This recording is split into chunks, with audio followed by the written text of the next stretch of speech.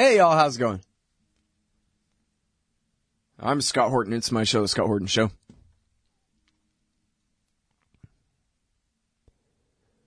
I'm here on the weekdays, noon to 2 Eastern Time, Liberty Radio Network. I think during the break, I'm going to try to climb up on the neighbor's roof and fix his vent cap thing.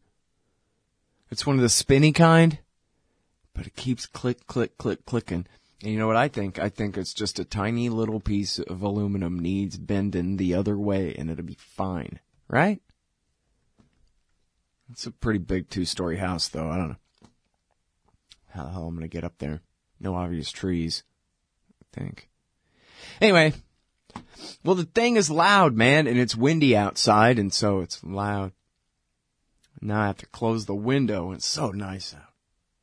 Well, whatever. Anyway, I'm Scott Horton. It's my show where I sit around complaining about the government because, I don't know, you could say it's something wrong with me, but I'm pretty sure it's not. I'm pretty sure it's because my values are so wonderful and the government is evil. And no, that doesn't mean that every single person who works for the government is an evil person. It just means that the whole thing is evil. That shouldn't be that hard to accept. Was every single person that worked for Mao Zedong's government in China under communism an evil person? Of course not. Mao was. And all his best friends and everything, and, you know, the army captains, and, oh yeah, there were plenty of evil people during Mao's regime. I'm not saying that, but was the entire regime made up of entirely evil humans on every level? No, of course not. Regular people. But the system itself. See, that's the point I'm making. The government. You know what they do is they hold guns to people's heads and then oftentimes also pulling the trigger and blowing out the people's brains. So, I mean, I don't know. I guess if you want to shout slogans and worship pieces of cloth and whatever, then, you know, it's got something for you. Just not security like they promise, that's all. All right, man, so. Yeah, I don't know. It doesn't look like people are going to answer me back. I didn't even send out that many emails. I really got to start setting up Friday's show on Thursday because I spend all Friday morning with Ernie. And then I don't set up a Friday show very well. Maybe we'll hear from Doug Bandow or a couple of the others I've invited here, but we'll see. But it's all right either way because I got tons of news. Tons of news. All right. Yeah, I don't know, man. I'm kind of having trouble figuring out where I want to start. Let's start with good news today, guys. Can we start with good news? Today's the day, right? Wait, is today Friday?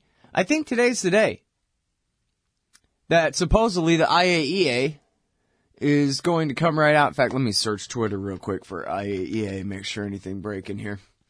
No,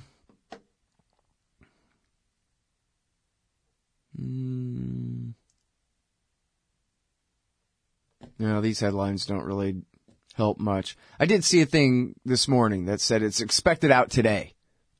And the thing of it is, we already know what it's going to say. That the Iranians are in compliance. They were already in compliance with the Non-Proliferation Treaty and their Safeguards Agreement with the International Atomic Energy Agency, and now they're in compliance with the additional protocol of the Safeguards Agreement, all the subsidiary arrangements and agreements under the Safeguards Agreement with the IAEA, and plus they have scaled back their nuclear program and expanded inspections to every degree detailed in the deal. They've shut down any actual nuclear enrichment going on at the COM facility, otherwise known as Fordo. They've shipped all their excess uranium that, well, they converted as much as they need to fuel rods, and they shipped all the excess out, and it was only low enriched, not weapons grade. It was only low enriched 3.6%, but now it's not even that, because now it's in Russia. They got rid of it all. They have certified that the core of the Arak reactor has been basically neutralized, filled with concrete, and they're going to redo it and make it a light water reactor that will only produce plutonium that is so polluted that it'll be impossible to make a nuclear bomb out of it. That's the point of a light water reactor. It still has waste, but its waste cannot be used for nuclear weapons, and they don't have a reprocessing facility anyway. But anyway.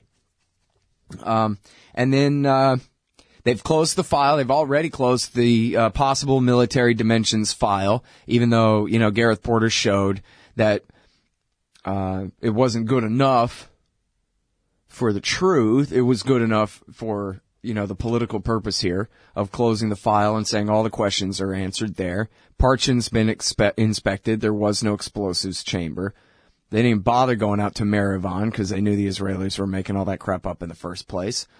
That's it. We're ready to lift the sanctions. Let's do it. And, by the way, F the government of Iran and the Ayatollah and their elected leadership and anyone who works for their state. They're not all evil, you understand, but their state is. The system itself is. And the only reason I sometimes sound like an apologist for Iran on this show is because I'm an apologist for the truth. And on the nuclear issue, the Iranian evil regime of death and dishonesty has been telling the truth. And they've had nothing but a civilian safeguarded program this whole time, and everybody said otherwise was a damned liar, and all these so-called evidence against them that they were making nuclear weapons or had a nuclear weapons program is all a bunch of manufactured nonsense. Every bit of it. That's no apology for them. That's just reality. Science. Math and evidence and, space-time and things. So, there you go. I'm perfectly happy to accuse the Iranians of, for example, being as evil as George W. Bush when it comes to what they've done in Iraq. Their policy in Iraq this whole time was help George Bush lie you into it so that they could get rid of Saddam Hussein and so they could break off Iraqi Shiistan for themselves. And they used George Bush like their tiny little bitch in order to accomplish it. All of you who chanted, "No, we can't leave now, or else the violence will get worse. We have to stay in order to protect the people." All you were simply the accomplices of the Ayatollah Khomeini, whose plan was to send Ahmed Chalabi to tell the American Israel First neoconservatives whatever they needed to hear in order to tell George Bush that, yeah, let's invade Iraq. It's going to be great. So they could be rid of Saddam. And in that civil war, that really the American regime and the Iranian regime are virtually equally responsible for the El Salvador option Shiite war to kick all the Sunnis out of Baghdad, and which ended up, with hundreds of thousands of battlefield deaths. 1 million people plus died from the overall deprivation and everything else. And then, of course, the second order consequence, you want to start counting the rise of the Islamic State and everything else. There's all that too. So I'm perfectly happy to accuse the Ayatollah and the Iranian regime for all of their evil there. And in fact, I love this article because it's hilarious and tragic and compelling in so many ways. It's just something else. I'll say it 1,000,000 times over again. It's how Chalabi conned the neocons. Ahmed Chalabi, the guy who led all the Iraqi exiles, who came up with all the weapons of mass destruction lies. And, well, not all of them, but most of them. And you read that article. It is in Salon.com, but it's written by this guy from the Financial Times from a long time ago who does a real good job on it. How Chalabi conned the neocons. Read that during the break, and then I'll see you here in just a few. If you can hear me over your own laughter by then. You hate government, one of them libertarian types, or maybe you just can't stand the president, gun grabbers, or warmongers. Me too. That's why I invented LibertyStickers.com. Well, Rick owns it now, and I didn't make up all of them, but still, if you're driving around and want to tell everyone else how wrong their politics are, there's only one place to go. LibertyStickers.com has got your bumper covered. Left, right, libertarian, empire, police, state, founders quotes, central banking. Yes, bumper stickers about central banking. Lots of them. and, well, everything that matters. LibertyStickers.com. Everyone else's stickers suck. Hey, I'll check out the audiobook of Lew Rockwell's Fascism versus Capitalism, narrated by me, Scott Horton, at audible.com. It's a great collection of his essays and speeches on the important tradition of liberty. From medieval history to the Ron Paul Revolution, Rockwell blasts our statist enemies, profiles our greatest libertarian heroes, and prescribes the path forward in the battle against Leviathan. Fascism versus Capitalism by Lew Rockwell for audiobook. Find it at Audible, Amazon, iTunes, or just click in the right margin of my website at scotthorton.org. All right, y'all, welcome back to the show.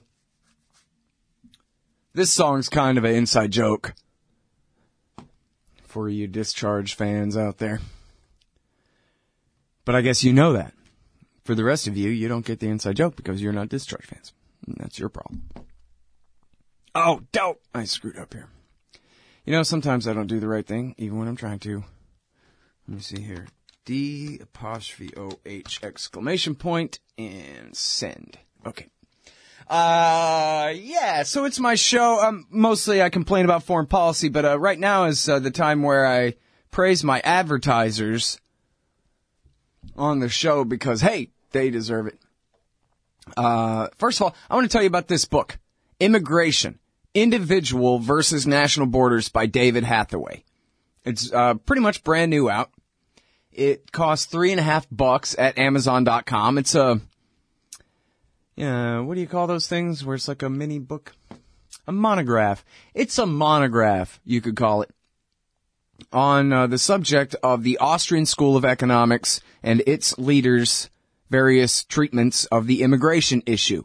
As you may know, a lot of Austrian school libertarians are kind of statist on the border because they say something like, well, that's what a private property anarchy would look like, and so let's have that or something. So anyway, David Hathaway's not buying it, and he uses praxeology, that is logical argument, from the Misesian premise that man is an individual and man acts, premises, I should say.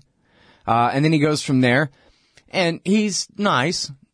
He doesn't name names and fight with people or whatever, but he gently refutes those Austrian school libertarians who support closed borders under our current circumstances.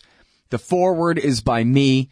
The blurb on the back is by the heroic Will Grigg. So you know it's good, man. It's really good. And if you're a closed border libertarian, then I think this will challenge you. And if you're an open borders libertarian, then I think this will help to inform your viewpoint. So how about that? Okay, cool. Also, read The War State. It's a great history of the rise of the military-industrial complex after World War II by the great Mike Swanson, who also does the great investment advice at wallstreetwindow.com.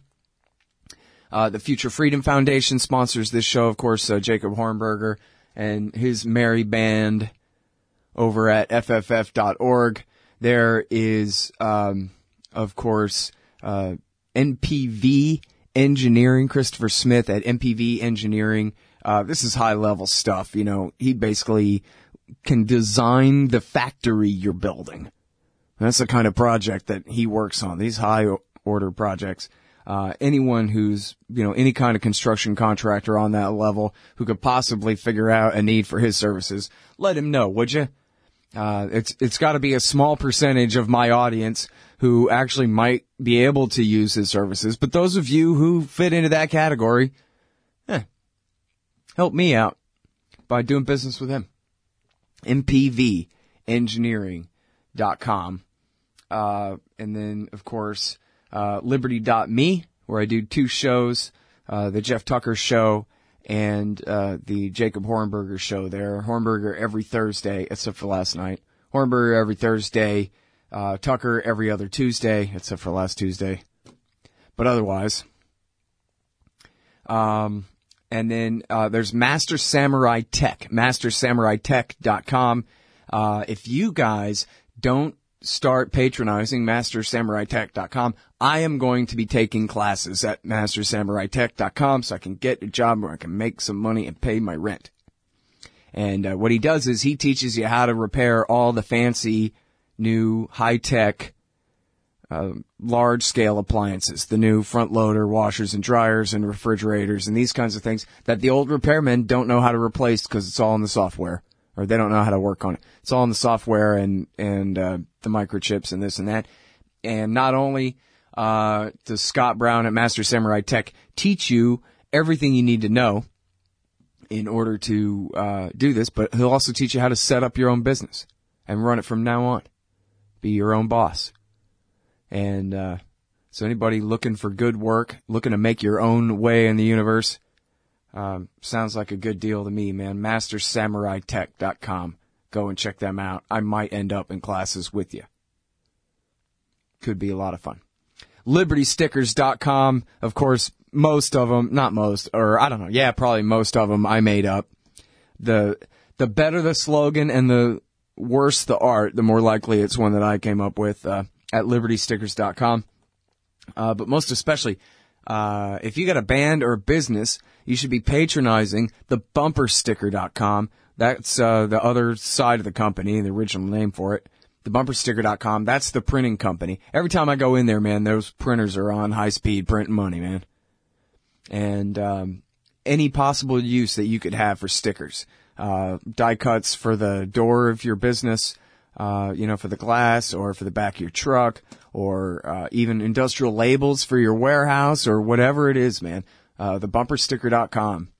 They got great prices on printing in high volume and high quality. It's all high quality digital photograph quality printing of whatever size. So it's not like the old, 2 or 4 color screen printing where you get, an outline of something. These are digital photographs printed on stickers of whatever size and shape you need. That's the BumperSticker.com.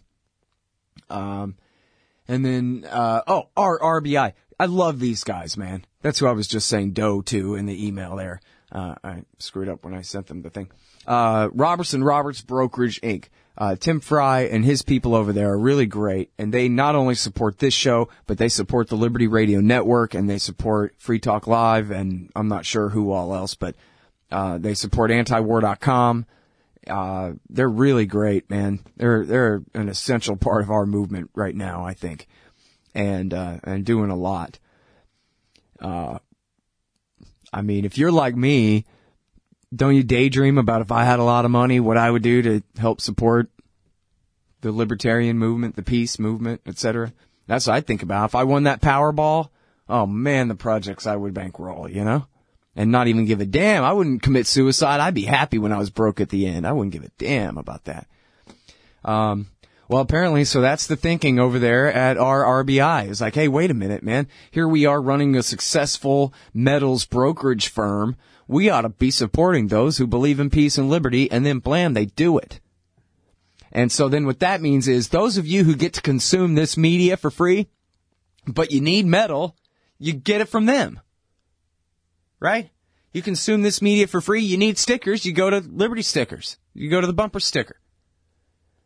You need engineering done, you go to MPV.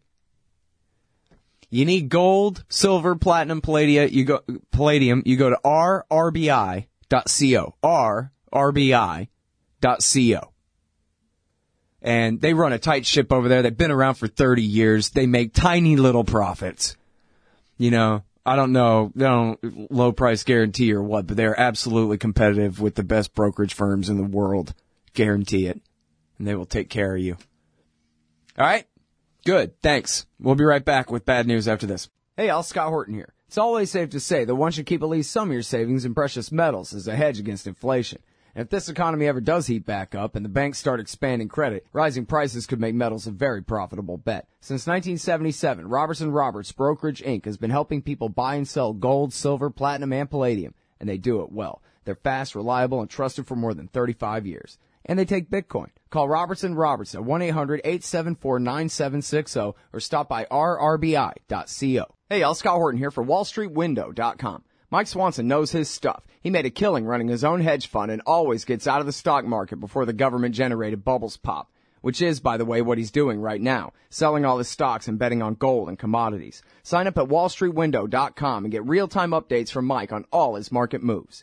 It's hard to know how to protect your savings and earn a good return in an economy like this. Mike Swanson can help. Follow along on paper and see for yourself. WallStreetWindow.com. All right, you guys, welcome back. I'm me.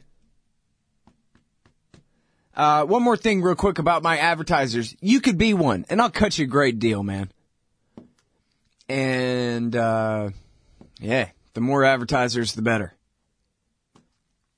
So, if you got a business or you're a member of some kind of group or something like that, you think maybe you'd be a good fit for sponsoring the show, let me know. Scott at scotthorton.org. And, by the way, also at scotthorton.org/donate, you can find out about all the great kickbacks you get. You get a silver QR code commodity disc if you donate $100. You get an audio book if you donate $50. You get an endless number of audio books for the rest of your life if you donate $200. Find out all about that stuff at scotthorton.org/donate. And especially thank you again to all the monthly subscribers and regular donors to the show there. Okay, you guys want to do calls? We could talk politics. There was a debate last night. Did you subject yourself to the Republican debate? I guess I have things to say about it if you want to hear me talk about that. I got a bunch of other bad news. I got an interesting story about Chuck Hagel, the former Secretary of Defense and Senator before that. And some other things to talk about. But anyway, if you guys want to call in the show, the number's 512-271-4836, 512-271-4836. Comments, questions, obviously open topics, Afghanistan, Pakistan, Yemen, Somalia, Libya, Syria, Iraq, Russia, China, Guantanamo Bay, NSA spying, the cops, whatever you guys want to talk about, man, all that stuff's open. Ask me questions about things that you think I don't make sense on or whatever it is. 512-271-4836. 512-271-4836. And then, man, my notes are terrible today. I need to fill this in here. Yeah. So, let me page down because what I want to talk about was Hagel here. So Chuck Hagel was the kind of, realist, centrist, establishment, I guess, Rockefeller type Republican. He's from Nebraska and opposed the Iraq War surge, although I think he supported the war in the first place. Then Obama made him Secretary of Defense, and you might remember the beginning of 2014, there was a huge fight because the neocons basically completely freaked out. That is, the right-wing vanguard of the Israel lobby in the United States. The neoconservative movement completely flipped out over Chuck Hagel because he's slightly reasonable on Israel issues sometimes or something like that. So they made him out to be the world's worst anti-Semite, and they tried to just, attack him over everything.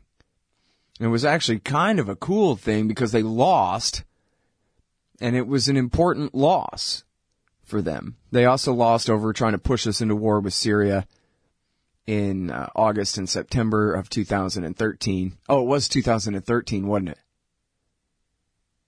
That they had this big fight, not 14, over Hagel. Sorry. Anyway, and then they failed on the Iran deal. So that was 3 good losses by AIPAC in a row, and hopefully we can build on that. But anyway, point being that he was confirmed. He was the Secretary of Defense for a little while, and then he was drummed right out of there. And it was leaked from, I think, both sides at the time, the administration and from his people, if he had any, maybe just him, that the reason he was leaving is he was frustrated over America's Syria policy. And namely, he didn't know what America's Syria policy was. The Secretary of Defense of the American Empire, right? The civilian leader of the Pentagon could not get a straight answer out of the President of the United States about just what it was he was trying to accomplish here. And it's funny because Hagel, he's not a man of principle. Again, he's a centrist, right? He's not the world's worst right-wing, former commie, now right-wing neocon loon. But he's saying, it was totally irresponsible to call for Assad to leave office. Because when you're the American president and you say Assad has to go, well, now you have to back that up. And that was always a bad policy, Hagel said, adding, quote, Assad was never our enemy. Why would we do this? We have allowed ourselves to get caught and paralyzed on our Syrian policy by the statement that, quote, Assad must go, quoting Obama. And he's saying, this is just terrible. And then he compares it to Libya and Iraq and says, what in the hell are we doing here? But then he goes right on to say, hey, when Obama put a red line on the use of chemical weapons, of course, he does not dispute who used the chemical weapons. That's a different argument. I think you guys probably mostly are already familiar with what I think is certainly the most plausible explanation, the Seymour Hersh explanation of a Turkish al-Nusra false flag attack. But anyway, Hagel says, so then Obama puts a red line and says, well, you better not use any chemical weapons. No, I'm not going to actually get rid of them unless he were to use chemical weapons, in which case that would be a red line, and then I'd have to do something about that. And then, as Hagel told the crowd, I think that did hurt the credibility of the president. When a president says something, it means something. To make those kinds of pronouncements and not follow through affects the credibility of the president. So, in other words, to be perfectly clear here, Chuck Hagel would be for mass murder of innocent people, a bombing campaign against the secular Ba'athist regime that could have very well led to a real victory for Al-Qaeda and or the Islamic State. Oh, well, the Islamic State hadn't really broke off from Al-Qaeda at that point yet. Back in 2013. And he would have been willing to risk all of that in order to protect the credibility of the office of the presidency, that if the president makes an absolutely ridiculous and stupid and insane, as previously detailed by the same guy, threat, that he's got to follow through on it in all cases. It doesn't matter how stupid is the thing he said, right? Here he's saying Assad was never our enemy. It was wrong to call for a regime change. He doesn't exactly say it was wrong to draw the red line, but same argument, right? If you're against the regime change, then you're against drawing a red line. But once that red line is drawn, once a president uses a phrase like, I'll attack you if you use gas, then he has to attack. Of course, never mind that the president does not have the authority in the American constitutional system to start a war. Now, I don't care how many different times you've heard people say, oh yeah, the War Powers Act says the president can start a war for 60 days. No, it doesn't. It says he can defend America from attack for 60 days. But by then, you ought to be able to get Congress together. It says if he wants to start a war, he absolutely must get authorization from Congress. That's why Nixon vetoed it, and that's why Congress overrode his veto with super-duper majorities in both houses in 1974, right? 73, when they passed the War Powers Act. Everybody loves to misquote that thing like they've never read it. It's a page long. Anyway, so I just think that's kind of interesting. Hagel just, this is what happens when Chuck Hagel says things out loud. Jeez, doesn't really make much sense, guys, to call for regime change in Syria.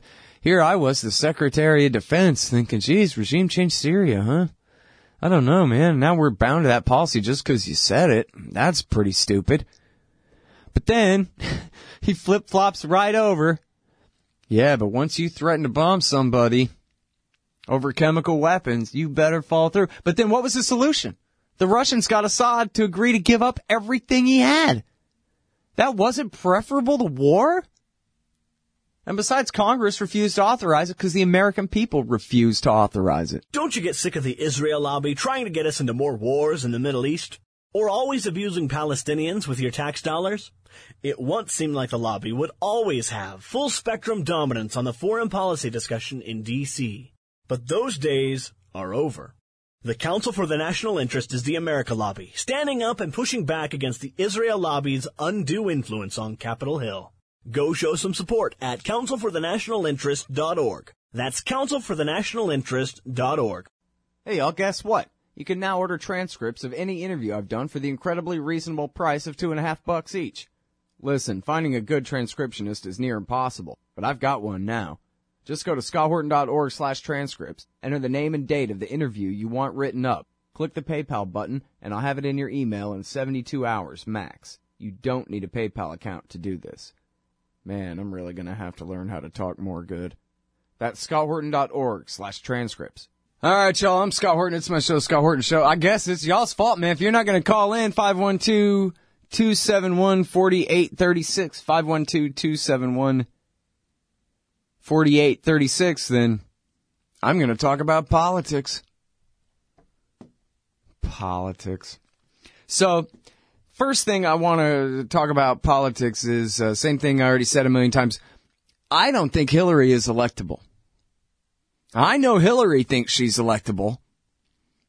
And I presume that the people who run the Democratic National Committee and the Democratic Party leadership, that they are, one, terrified of her, and two, have probably convinced themselves that, geez, she's a pretty strong candidate and she's the strongest candidate we got. And yet, if you put her up against Jeb or Trump, I think she loses. Maybe she could beat Jeb. But I think Trump will hand her ass. Because he'll be able to flip-flop right back to the center, no problem, in the general. And he has shown a willingness to make accusations, true or otherwise, that no other politician on that level would dare to make. Maybe some of these guys. Oh, good. There's a caller calling in. Hang on one second. I'll be right with you. There's some of these guys who might crack a joke in a stump speech about how, Hillary's got some legal trouble or whatever. But Donald Trump his line was something just the other day. Yeah, she's lucky to not be in the penitentiary. You know what I mean? I can't see Jeb using, Brad Hoff's discovered Hillary emails on Libya against her. I could imagine Trump saying, oh yeah, go look it up in the email. She knew she was fighting for Al-Qaeda in Libya. It's right there. And then what are they going to do about it? It's true. It's right there. I got the emails right here, in fact. C05779612. C05782401.pdf, buddy. So anyway, I think that, and she's so corrupt. She has so many skeletons in her closet. Never mind, Bill Clinton and his girlfriends and stuff. That has nothing to do with it. There's a million things that he could just absolutely crucify her over, and has shown that he's willing to do it. And, so, I don't know. I think that Sanders ultimately would be a stronger candidate to face the Republican in the general. That's no endorsement of him. I'm just saying. She has such negatives. And I think the people who ignore that they're basically, I think, just lying to themselves. I mean, her negatives, have they ever been lower than 45% since, 1992 when the American people first met her? I don't think so. Anyway, hey, I'm Scott. You're on the air. How's it going? Hey, Scott. Good. How you doing? I'm doing real good. Thanks for calling. I wanted to get your take on this seemingly rise of the lib Puritan Aryan or whatever that's been happening lately. A lot of so-called libertarians, anarcho-capitalists, kind of turning into real bigots. Man, I don't know. Have you noticed that? Honestly, man, I guess I don't pay close enough attention to the movement. You want to be more specific or give some examples or something? Well, I guess Christopher Cantwell and Stefan Molyneux and people just bringing up race and starting to talk about closing borders and stuff, and then they cite Tom Woods, but I've never heard Tom Woods even talk about this stuff. Yeah, well, I certainly agree with that last part. I don't think Tom is bad on any of that stuff. Cantwell, I think, I don't know that much about him. I've done his show once. He's nice enough to me, but I think he's always cultivated the persona of, hardcore right-winger, at least personally in terms of, his culture and his beliefs, if not in terms of what he thinks government ought to do to people. But I admit that I don't know very much about him, or what his positions are on that. I think, and Molyneux, I don't pay any attention to Molyneux, honestly, man. I don't know what his point is or ever was really, other than pay attention to him. The worst stuff I know about race in the libertarian movement, I think, is, at least in the past, there's been an affinity for Charles Murray and all his pseudo-scientific, racial IQ stuff, within the Beltway establishment libertarians. But, I just don't pay any attention to that stuff. It's all so stupid, and it's also contrary to individualism. It's baffling to me. I know, right? Actually, you know what I mean? I think anybody who's lived more than a couple of decades on this planet knows people who are way better and different than their parents. So what does that tell you? It tells you that it doesn't matter who your parents are or who your grandparents are. Everybody's an individual and they are who they are. And if MLK was a socialist on everything, it really doesn't matter, because even white people love him, because he's the one who said, don't y'all want to live up to your own slogan that everybody's an individual born free? And then they went, yeah, so that's where I am too, dude, is, on that, character, not skin color attitude. It seems real painting, like this, because I think a lot of people are being drawn into the word and some of the ideas from that far right, and that kind of scares me, Well, and this is, it's 8 years into Democrats in power, right? So the populist right is getting bigger and bigger, and has been, and there's some overlap in terms of interests and subject matters, and in terms of common enemies. There was a time when the libertarians got along with the neocons back in the 70s on issues of welfare reform and this kind of thing, maybe not even really realizing the devil that they were dealing with then. And I think this would be one benefit of having right-wingers in power, would be, well, it's wrong to say push them to the left, but in a sense, to push libertarians back to the left, and especially on the most important issues in terms of priorities, like the empire and that kind of thing. I'm sick and tired of everybody boo-hoo crying about Mexican immigrants. I mean, for crying out loud. Especially, I'm from Texas, and, everything to the west of here, this was all Mexico. And conquered, and every Mexican who had property rights was run off his land by the local, judicial system and whatever. This is all conquered territory anyway, so it's pretty hard to cry about Mexicans coming and then doing what? Living next door to you, or standing in line next to you at the store, or whatever the problem is. I'm not sure. I can't stand that stuff, though, honestly, I gotta say. All right, well, hey, man, so thanks for the call. I hope I somewhat answered your question. Mostly I don't know, but I'm against all that stuff personally.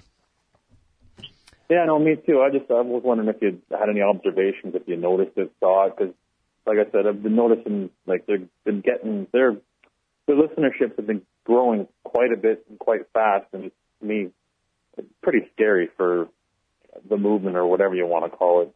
Yeah. Well, I don't know, man. I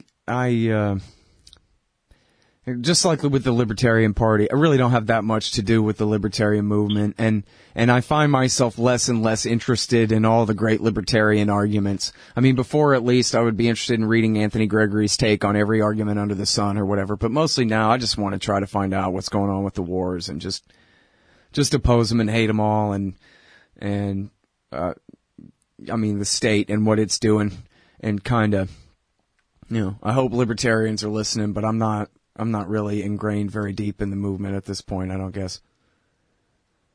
Fair enough. Well, you do great work. Thank you very much, Scott. Thanks very much for calling, dude. I appreciate it.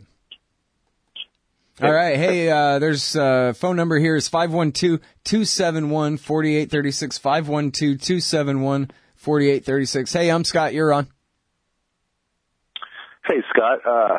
I just wanted to ask you a couple things. I didn't want to upset my stomach last night watching the debate, but I got an idea from some of the Twitter reactions that the focus on the military was that it was gutted and that it was just weak and it needs to be rebuilt, quote unquote. And I was reading recently that the Philippines has just allowed the United States military to use 8 more bases, something along those lines. And coincidentally, I guess the rise of ISIS has been spotted in the Philippines as well. And I just didn't know what you thought of, with the focus on China. And they're saying that's why the United States military needs to be there to help keep the South China Sea open.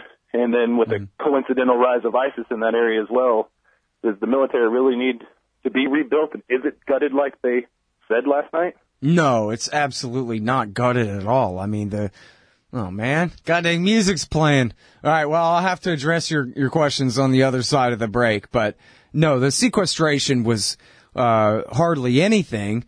And as far as Islamist rebels in the Philippines and the bases, I think you're right on that those don't have anything to do with each other than one is the excuse for the other. But more about that on the other side of this break. And your calls too.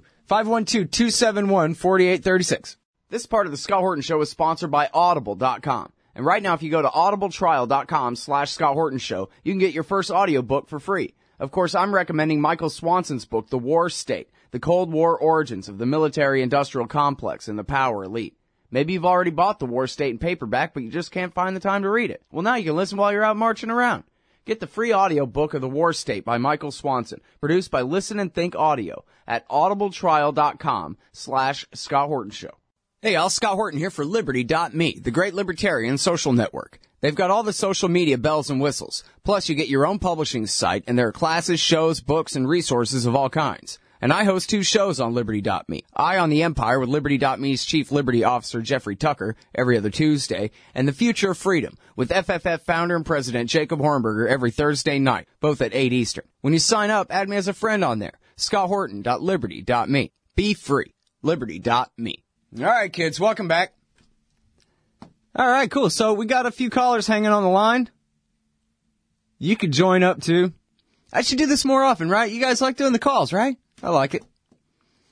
The phone number is 512-271-4836, and the current caller on hold, the question was, is it really true, like the Republicans say, that the military has been gutted under the Obama administration? And then secondly, what's the deal with the expansion of America's naval presence, or reintroduction of America's naval presence in the Philippines? What does that have to do with the China pivot and or with fighting so-called Islamic State affiliates there in the Philippines? So, first of all, Obama has passed bigger military budgets than anyone ever, and that's including adjusting for inflation, and that excluding at the height of World War II, but maybe even one of the years of World War II's budget would be, equaled there.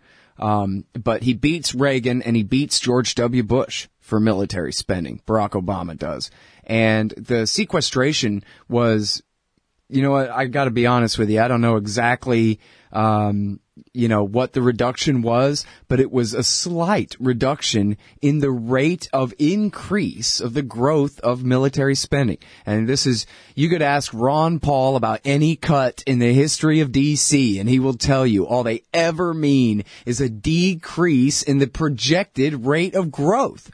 And so, none of this ever hurt anything. The generals and admirals or whatever can scream and cry all they want as they churn out brand new ships, brand new aircraft carriers, F-22s and F-35s, brand new rings of global bases throughout Middle East, North Africa, and throughout Africa altogether. If you're up on your Nick Turse, they can pivot to China, reinvade Iraq, and do all of this, expand NATO to Russia's door, and they're doing that while the entire empire is just gutted. The poor, helpless military and CIA, they're hardly able to overthrow, more than 10 governments a year or whatever it is we're supposed to believe. It's completely insane.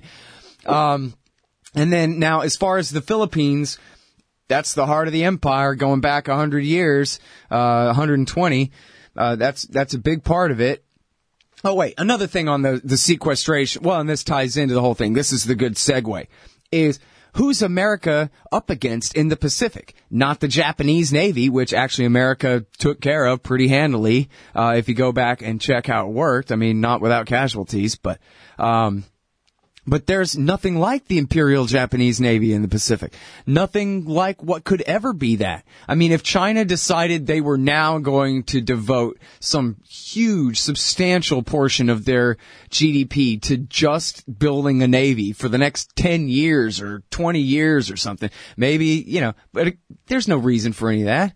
If anything, it'd be American policy. In fact, we know this, right? When Bill Clinton sailed the 7th Fleet, in between Taiwan and China during the naval exercises in 1997, according to Doug Bandow, the brilliant genius best on all of this stuff, that was when the Chinese decided, boy, we better beef up our Navy, and that was the very beginning of the creation of their Blue Water Navy, which is still very small, and the expansion of their Navy, which is basically a true defense force, a Coast Guard. To preserve their independence rather than any kind of global, naval position like America has with, is it 22 carrier battle groups right now that rule, all 4 oceans and the 7 seas and everything else. So, I'm just, I can't stand to hear that kind of crying. And now, so the pivot to the Philippines with all of those naval ships is to contain China, to guarantee that the entire Pacific stay an American lake forever. And, John Glazer, remember John Glazer used to write for antiwar.com and then went over to Cato? Well, he wrote a recent thing for the National Interest about how, we see how this happens with the rise and fall of great powers, that if the previous power wants to make a fight out of it, they can. But he's saying, we don't have to. We can absolutely accommodate the rise of China's legitimate power in a way where everything is mutually beneficial here. There's no reason we have to have a conflict. It'll only be a conflict if the Americans make it one or, refuse to negotiate with the Chinese. It's not like they're going to invade and conquer Japan and the Philippines and Korea and take all their possessions, shut off all the sea lanes or any of these kinds of things, right? These are, Trump crowd fantasies that have no basis in actual reality. But if you go back and read Foreign Affairs and Hillary Clinton and her big piece about the China pivot, you can see who's really responsible for all of the increase in tensions here is coming from our side. So, how's that? Well, that's an exquisite answer to something that you get a lot of disinformation on, especially in like a debate last night where I guess Donald Trump just continues to say everything he wants to about China and doesn't really know what it is that he's saying. So yep. I appreciate your candor, and it's impressive, and I just can't thank enough what you just got. Thank you so much, sir. Cool. Well, thank you very much for calling, man. I really appreciate it. And we do have time for one more before the break here. So, oops. Sorry. Oh, yeah, there we go. Hey, I'm Scott. Welcome to the show.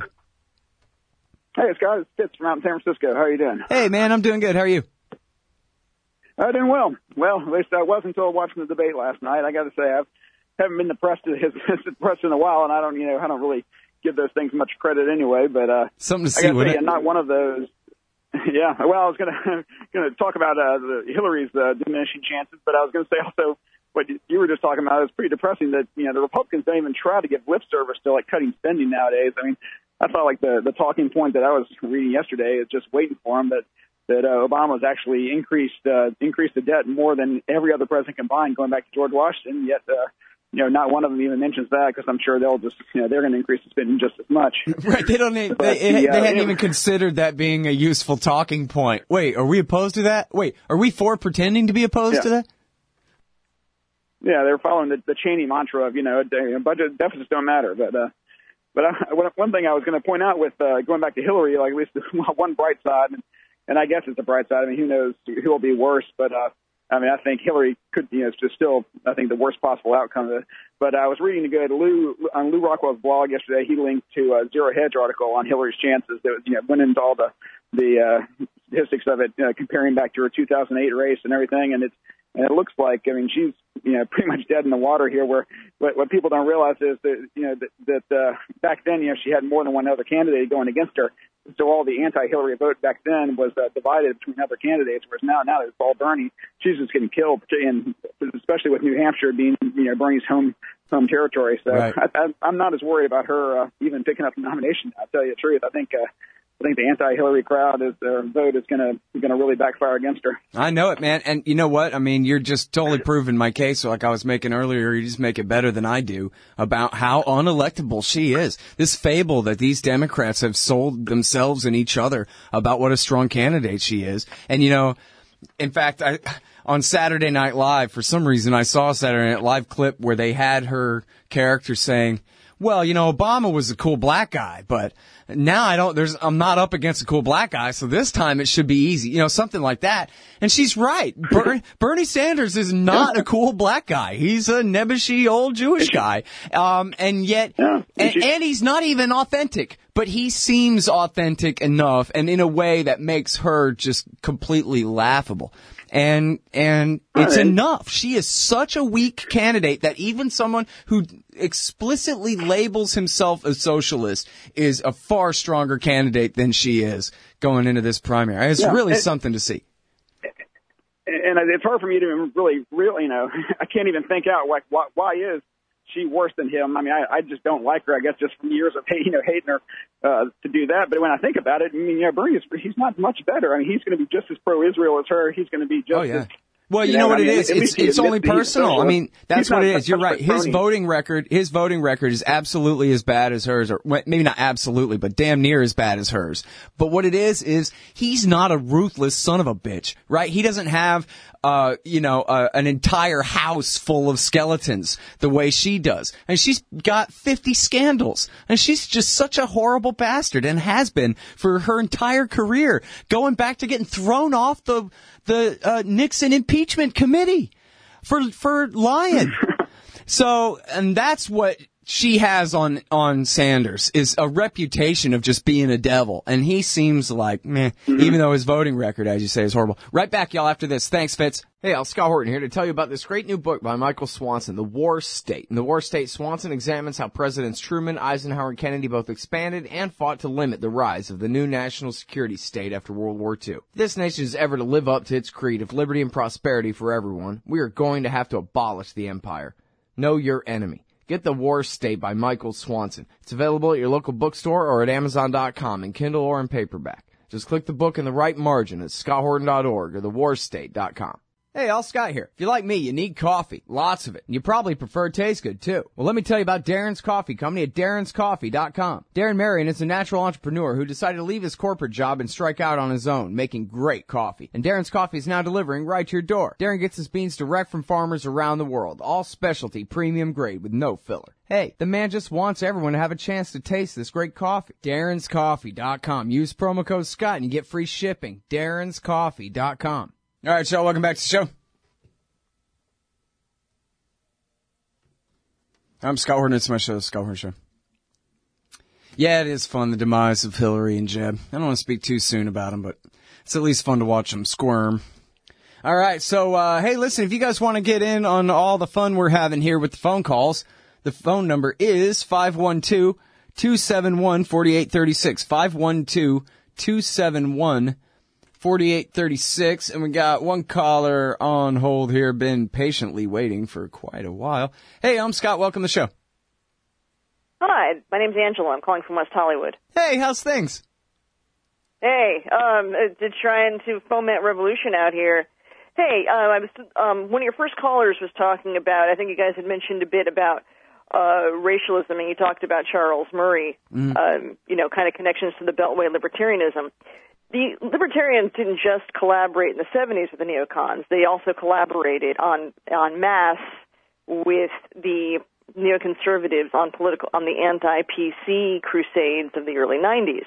I was a teenager, and that's when I became active in anti-censorship crusades. And it was a horrible, horrible mistake, and they all did it. Reason Magazine, Cato Institute, and all the proto things involving, Rockwell and Rothbard. And this had horrible implications for the anti-war movement, because the PC crusades, as ever righteous as it seemed, and we're, of course, free speech, that's an obvious and a given, but aligning ourselves with that, the neoconservatives used, of course, the anti-PC crusades and eventually flipped things around to make it impossible to organize on campus against Israeli apartheid. It was really, really stupid. It dragged the libertarian movement down, and it really held back our anti-war efforts. And it's something that really should have been confronted head-on.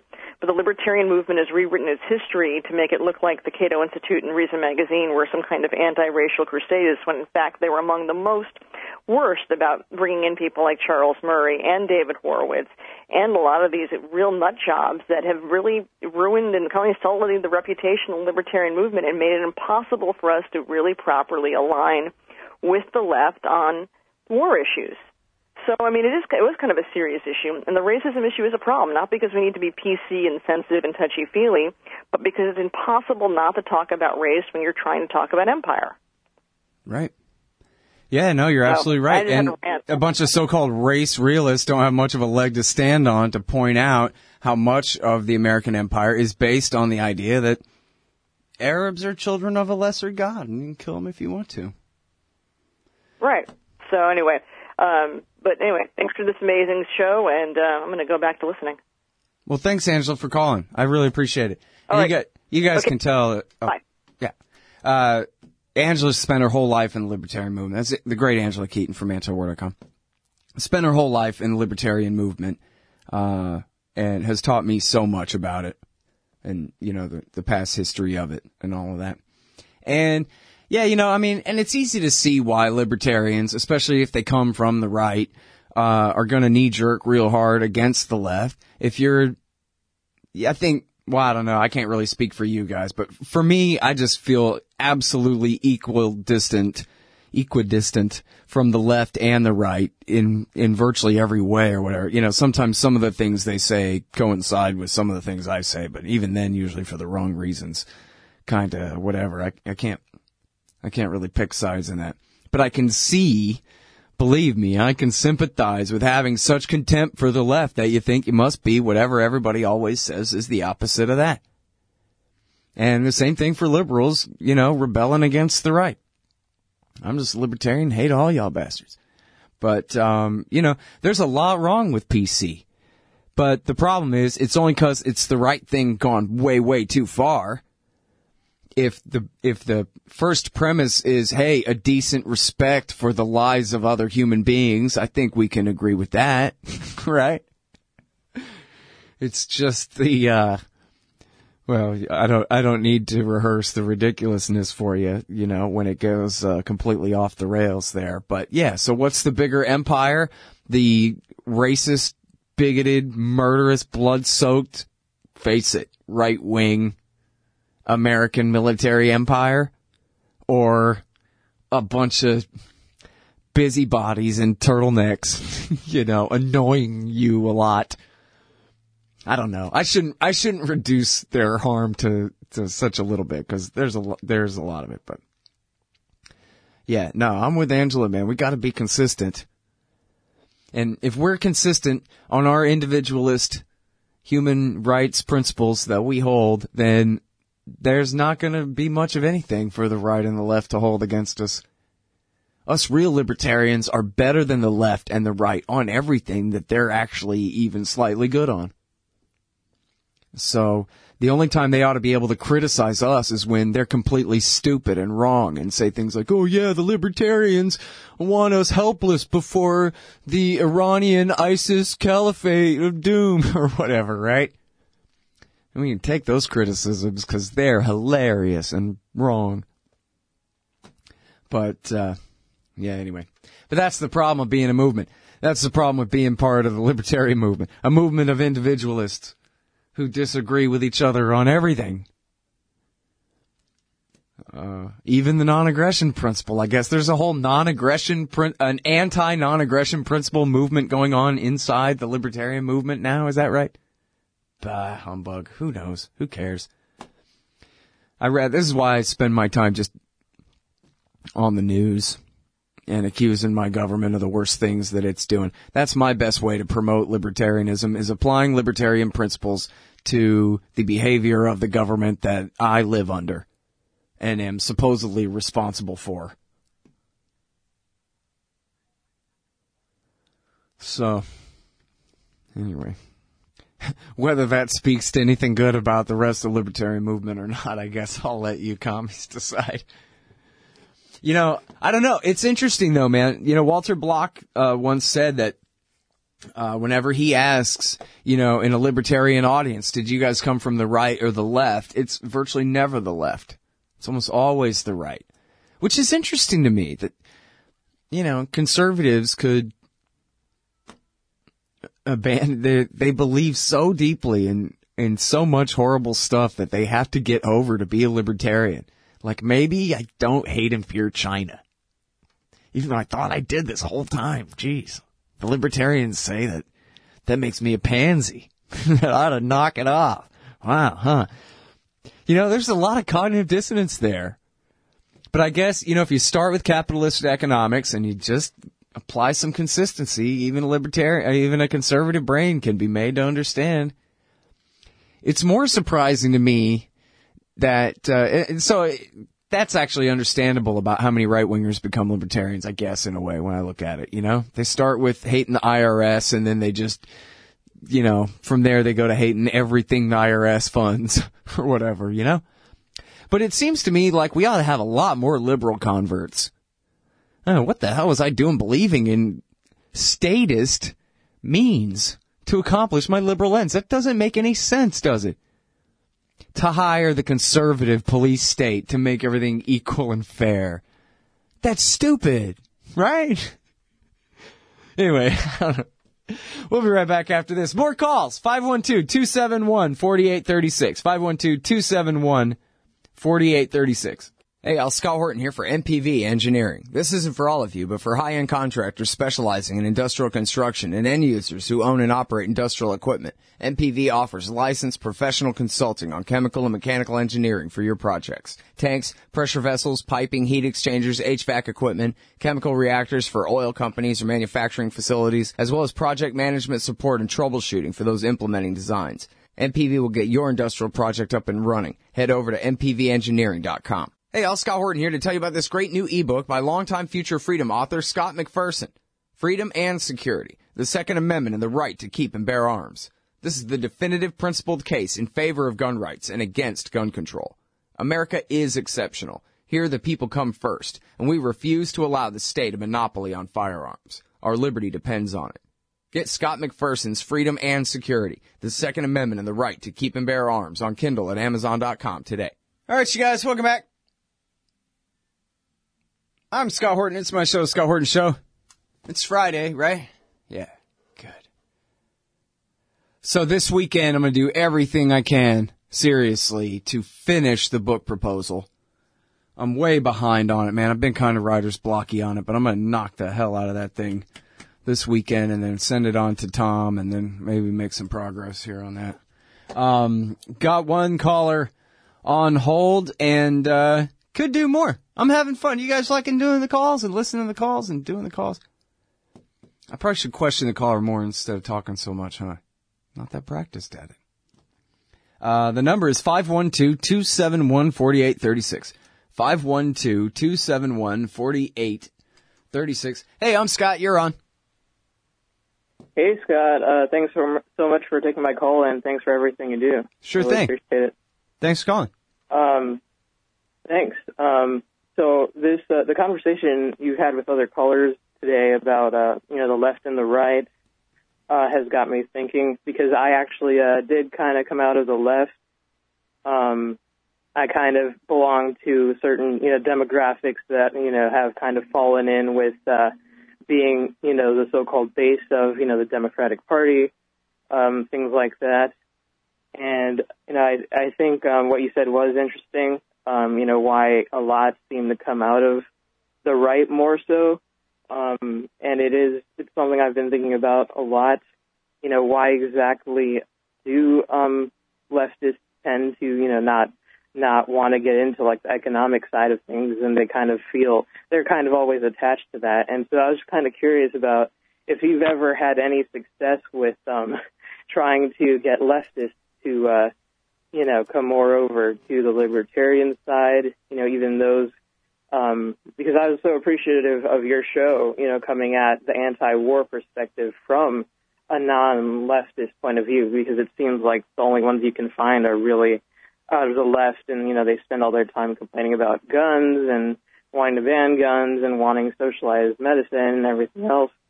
So, yeah, do you have any success with, the left?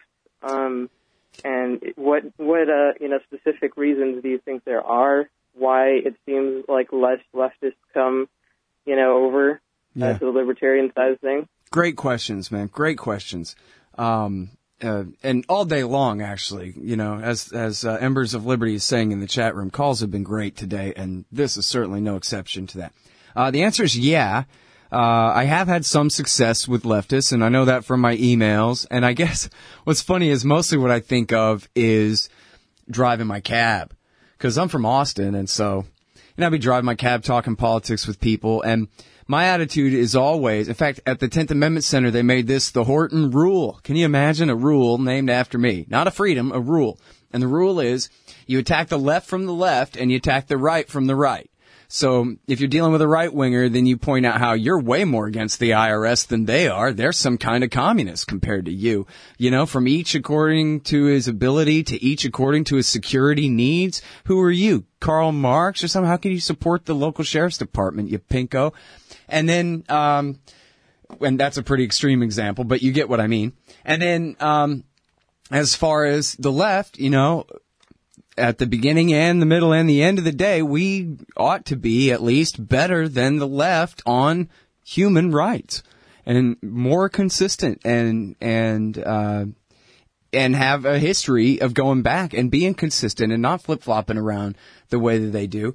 And, I would argue, because I am a libertarian, it's why I'm a libertarian, I think that, the modern liberal argument really doesn't make much sense, or especially like a leftist argument, doesn't make much sense. It never really has. Create a dictatorship of the powerless so that they can make everything equal and fair, and then we'll all be free once all the equality and fairness kicks in or whatever. Like, this is the communist fantasy that just taken on the face of it is completely ridiculous.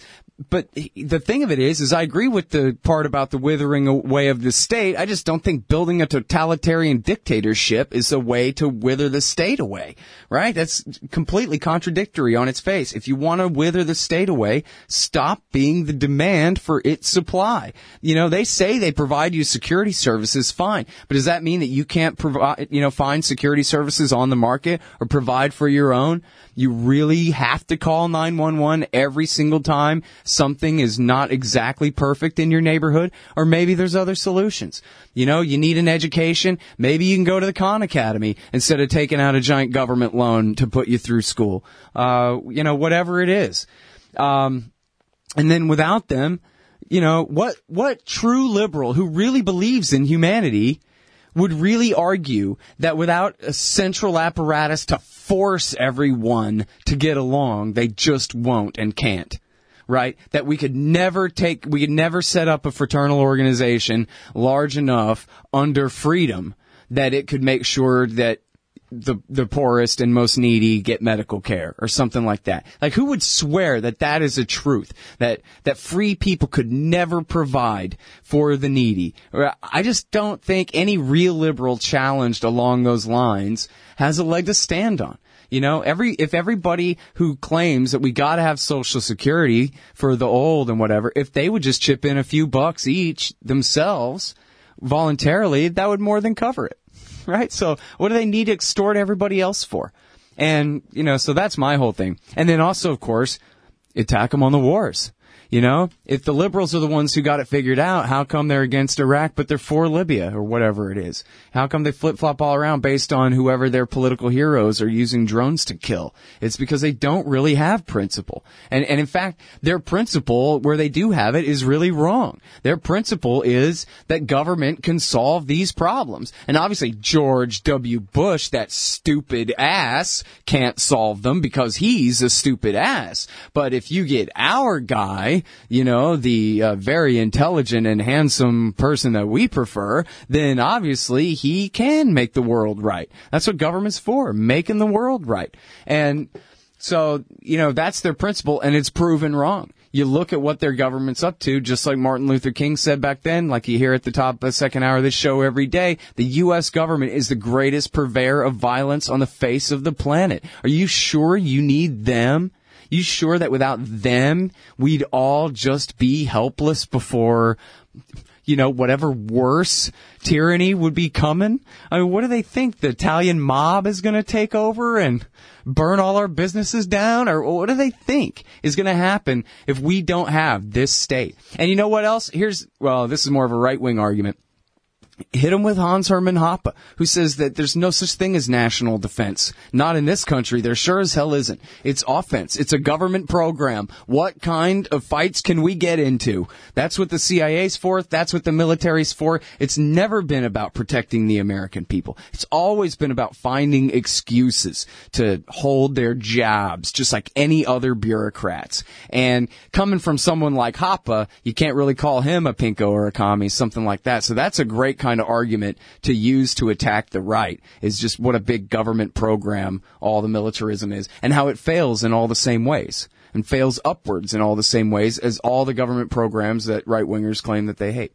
But anyway, so that's my attitude. It doesn't always work. I have flipped the commie right over before and just said, look, your problem isn't capitalistic acts between consenting adults. Your problem is the corporate state, the warfare state, the police state, the state. And then I've had legit communists say, the truth is that you're right. If as the saying goes on the left, that if capitalism and democracy don't mix, I say get rid of democracy. What are you going to do? Get rid of private ownership of property and decisions by those owners about what they're going to do with that property, where they want to invest it, what they want to do? We want an end to that system, or we want an end to the system where 1% can fool 51% into supporting their tyranny on any issue at any given time, like what we got now? That's the problem that we have is, it's always the most powerful corralling the most into doing the worst. Hey, Al Scott here. Ever wanted to help support the show and own silver at the same time? Well, a friend of mine, libertarian activist Arlo Pignatti, has invented the alternative currency with the most promise of them all. QR Silver Commodity Discs. The first ever QR code 1-ounce silver pieces. Just scan the back of one with your phone and get the instant spot price. They're perfect for saving or spending at the market. And anyone who donates $100 or more to the Scott Horton Show at scotthorton.org/donate gets one. That's scotthorton.org/donate. And if you'd like to learn and order more, send them a message at commoditydiscs.com or check them out on Facebook at /commoditydiscs. And thanks. Hey, all, Scott here for Samurai Tech Academy at mastersamuraitech.com. Modern appliance repair requires true technicians who can troubleshoot their high-tech electronics. If you're young and looking to make some real money, or you've been at it a while and just need to keep your skills up to date, Samurai Tech Academy teaches it all. And they'll also show you the business, how to own and run your own. Take a free sample course to see how easily you can learn appliance repair from mastersamuraitech.com. Use coupon code Scott Horton for 10% off any course or set of courses at mastersamuraitech.com. All right, so welcome back. Well, cool, man. What a great Friday show of calls it's been. Twice this week we've had really good call-in shows. I dig it. And now, caller, are you still on the line? Yeah, I'm still on. Yeah, I still got you? Okay, good deal. So, I wanted to clarify. You said you came from the left and you're more of a libertarian now. Is that right? Yeah, definitely in line with, everything I've read thus far on, Austrian economics and everything else.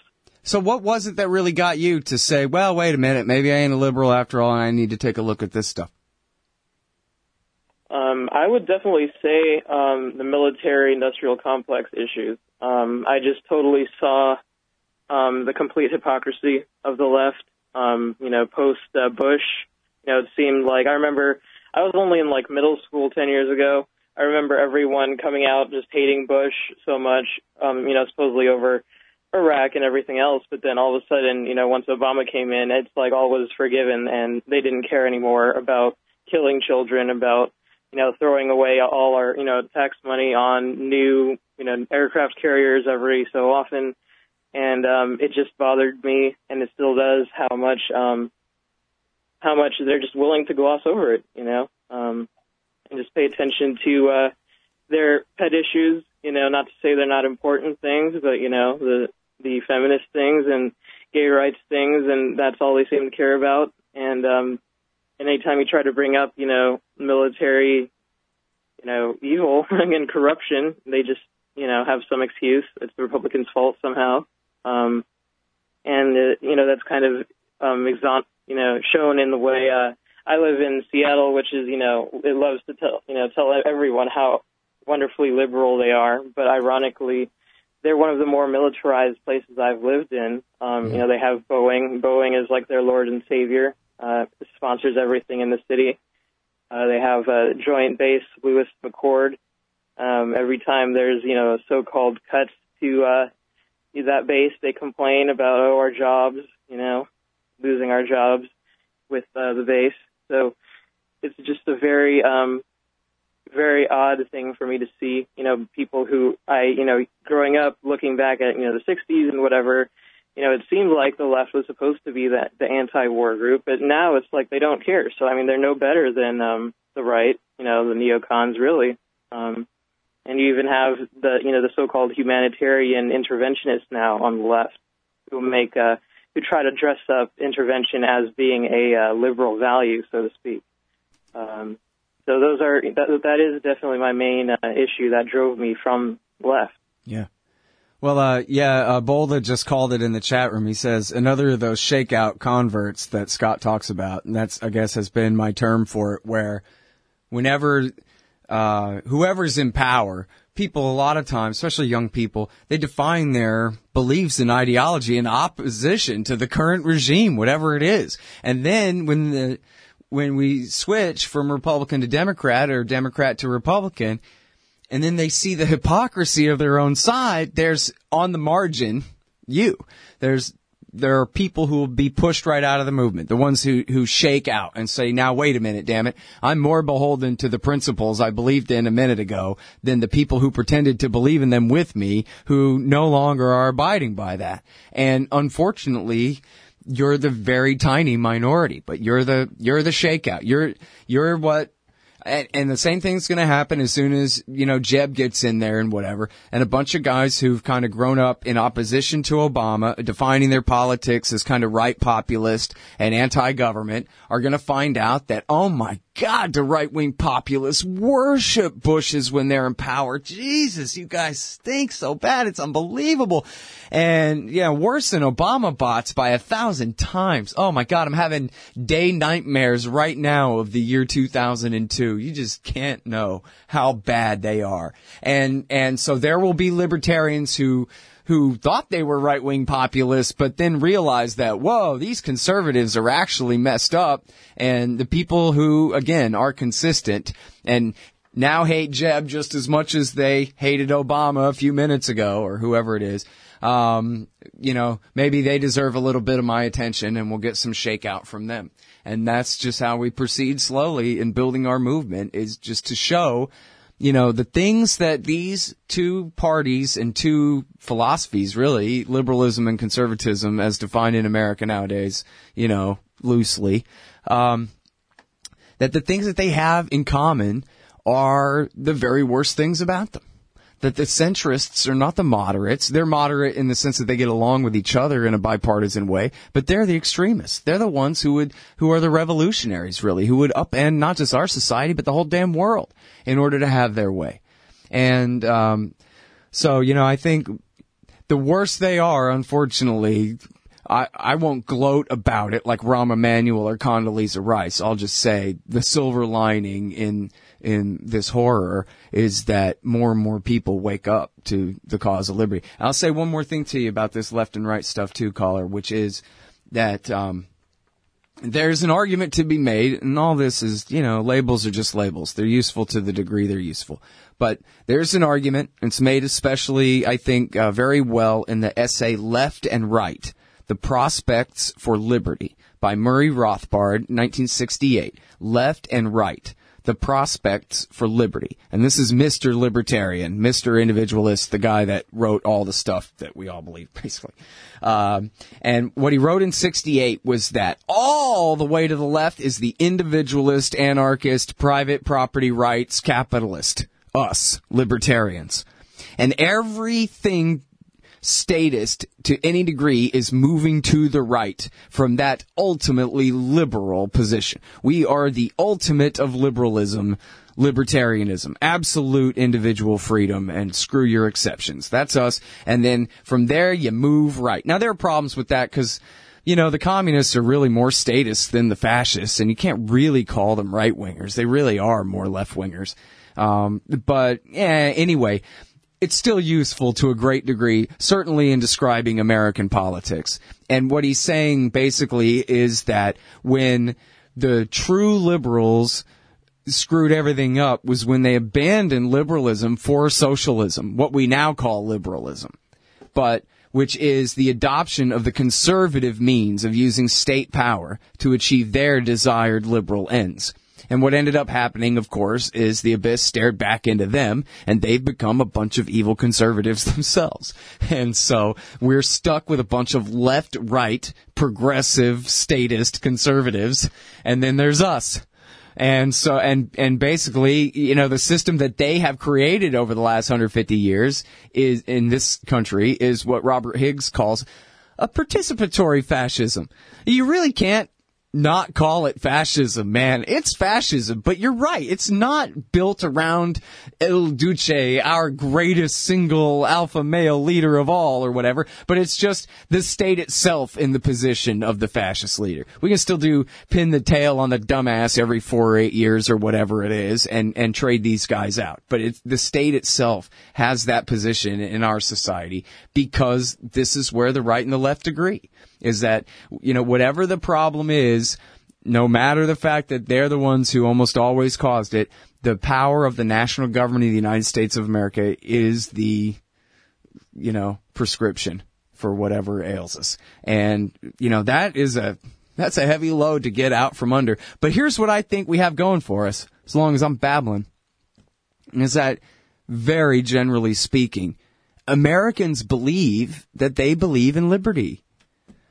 That is the part of America that's exceptional, is that to some great degree, before or at some point or in some ways at least, that we value liberty more than whatever nice happy ending someone would try to force. There are lines that we draw and say, no, you can't do that, man. The cops can't come in our homes unless a judge says for real reasons that he's accountable for, that there's real probable cause, that they're going to find evidence of a crime in there, etc. like this. You know, we have these, which, you know, that, let's be frank about that. That means that guilty people get away with murder. When the cops can't just do what they want and search what they want, but it also means that the rest of us don't get searched all the time. Right? Sort of like the speed limits, right? 55 miles an hour, yeah, we'll save lives, but millions will be late.